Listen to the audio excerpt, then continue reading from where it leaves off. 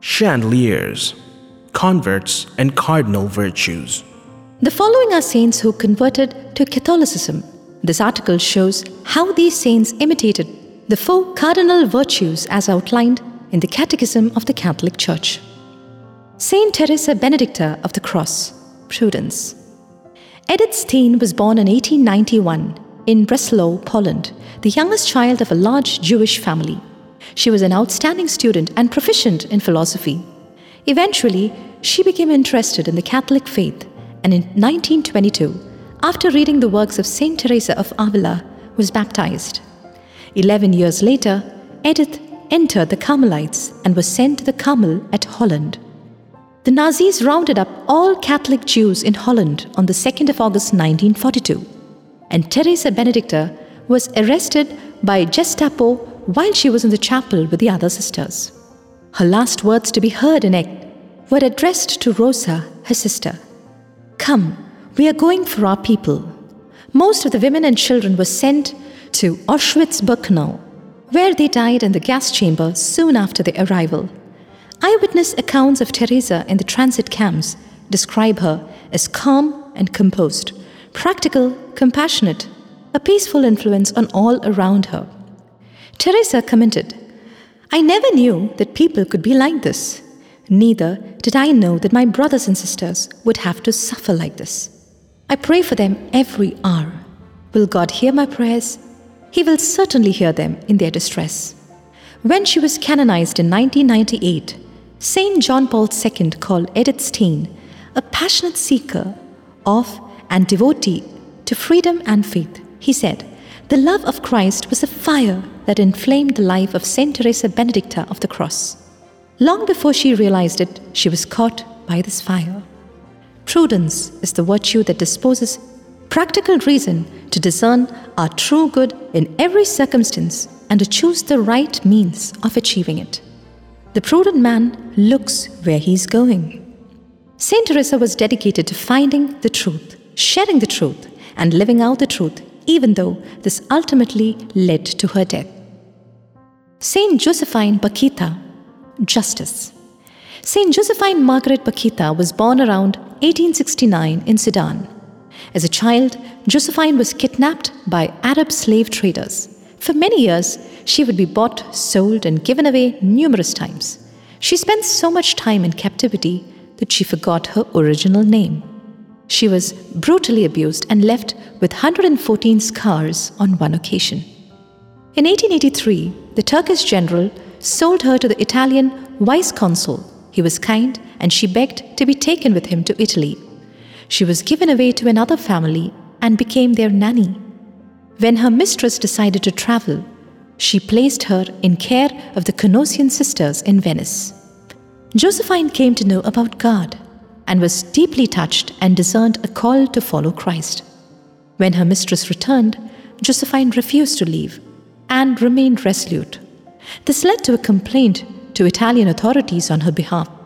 The court found that slavery had been outlawed in Sudan before Josephine was born, so she could not be lawfully made a slave. For the first time in her life, Josephine was free. She chose to remain with the Canossian sisters.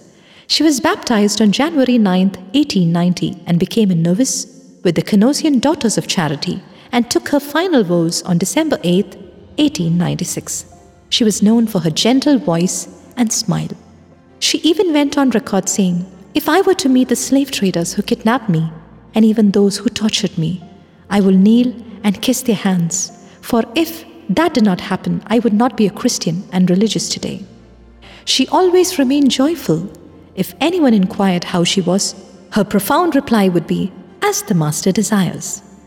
Justice is the moral virtue that consists in the constant and firm will to give their due to God and neighbor. Justice was not upheld in Saint Josephine's life as a slave. However, she was later set free and dedicated her life to God.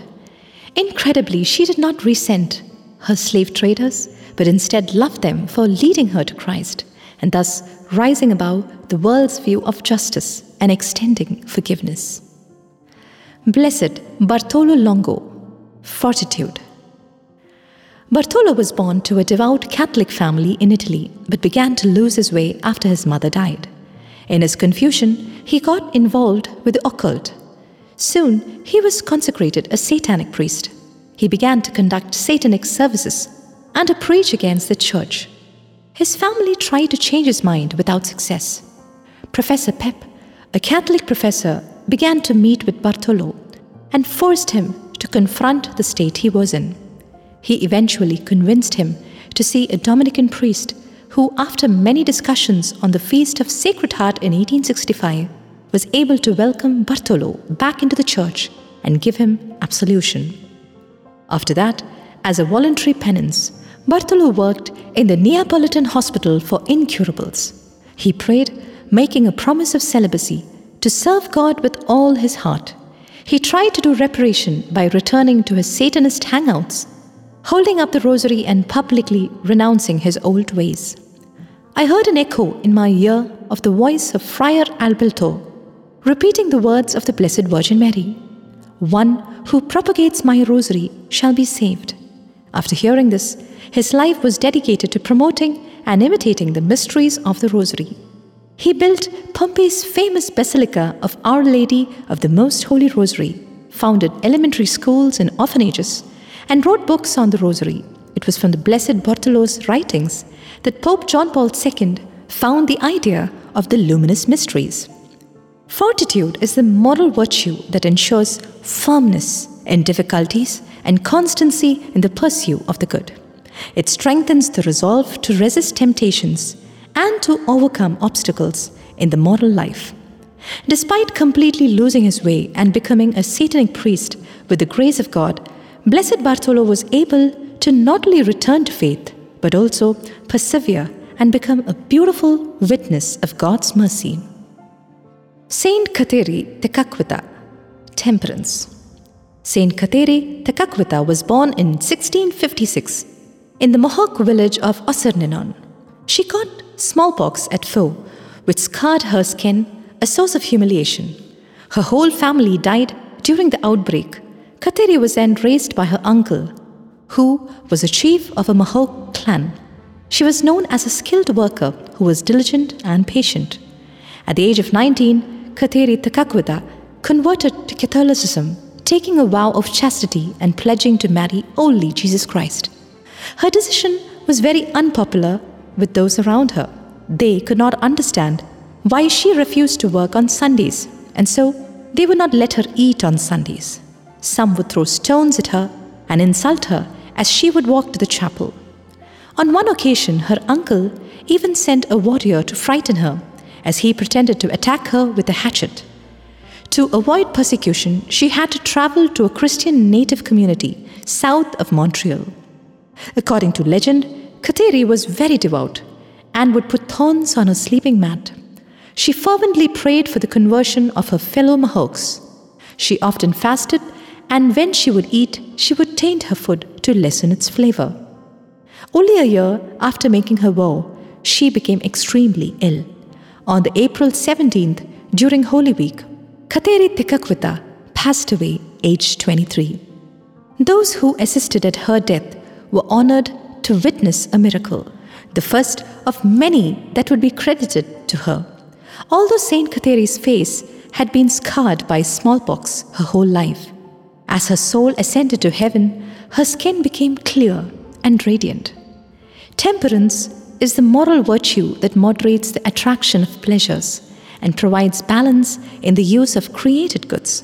It ensures the will's mastery over instincts and keeps the desires within the limits of what is honorable. Saint Kateri practiced extremely severe fasting as penance for the conversion of her nation. It was remarkable that she managed to do these things not just for her own good, but for the good of others.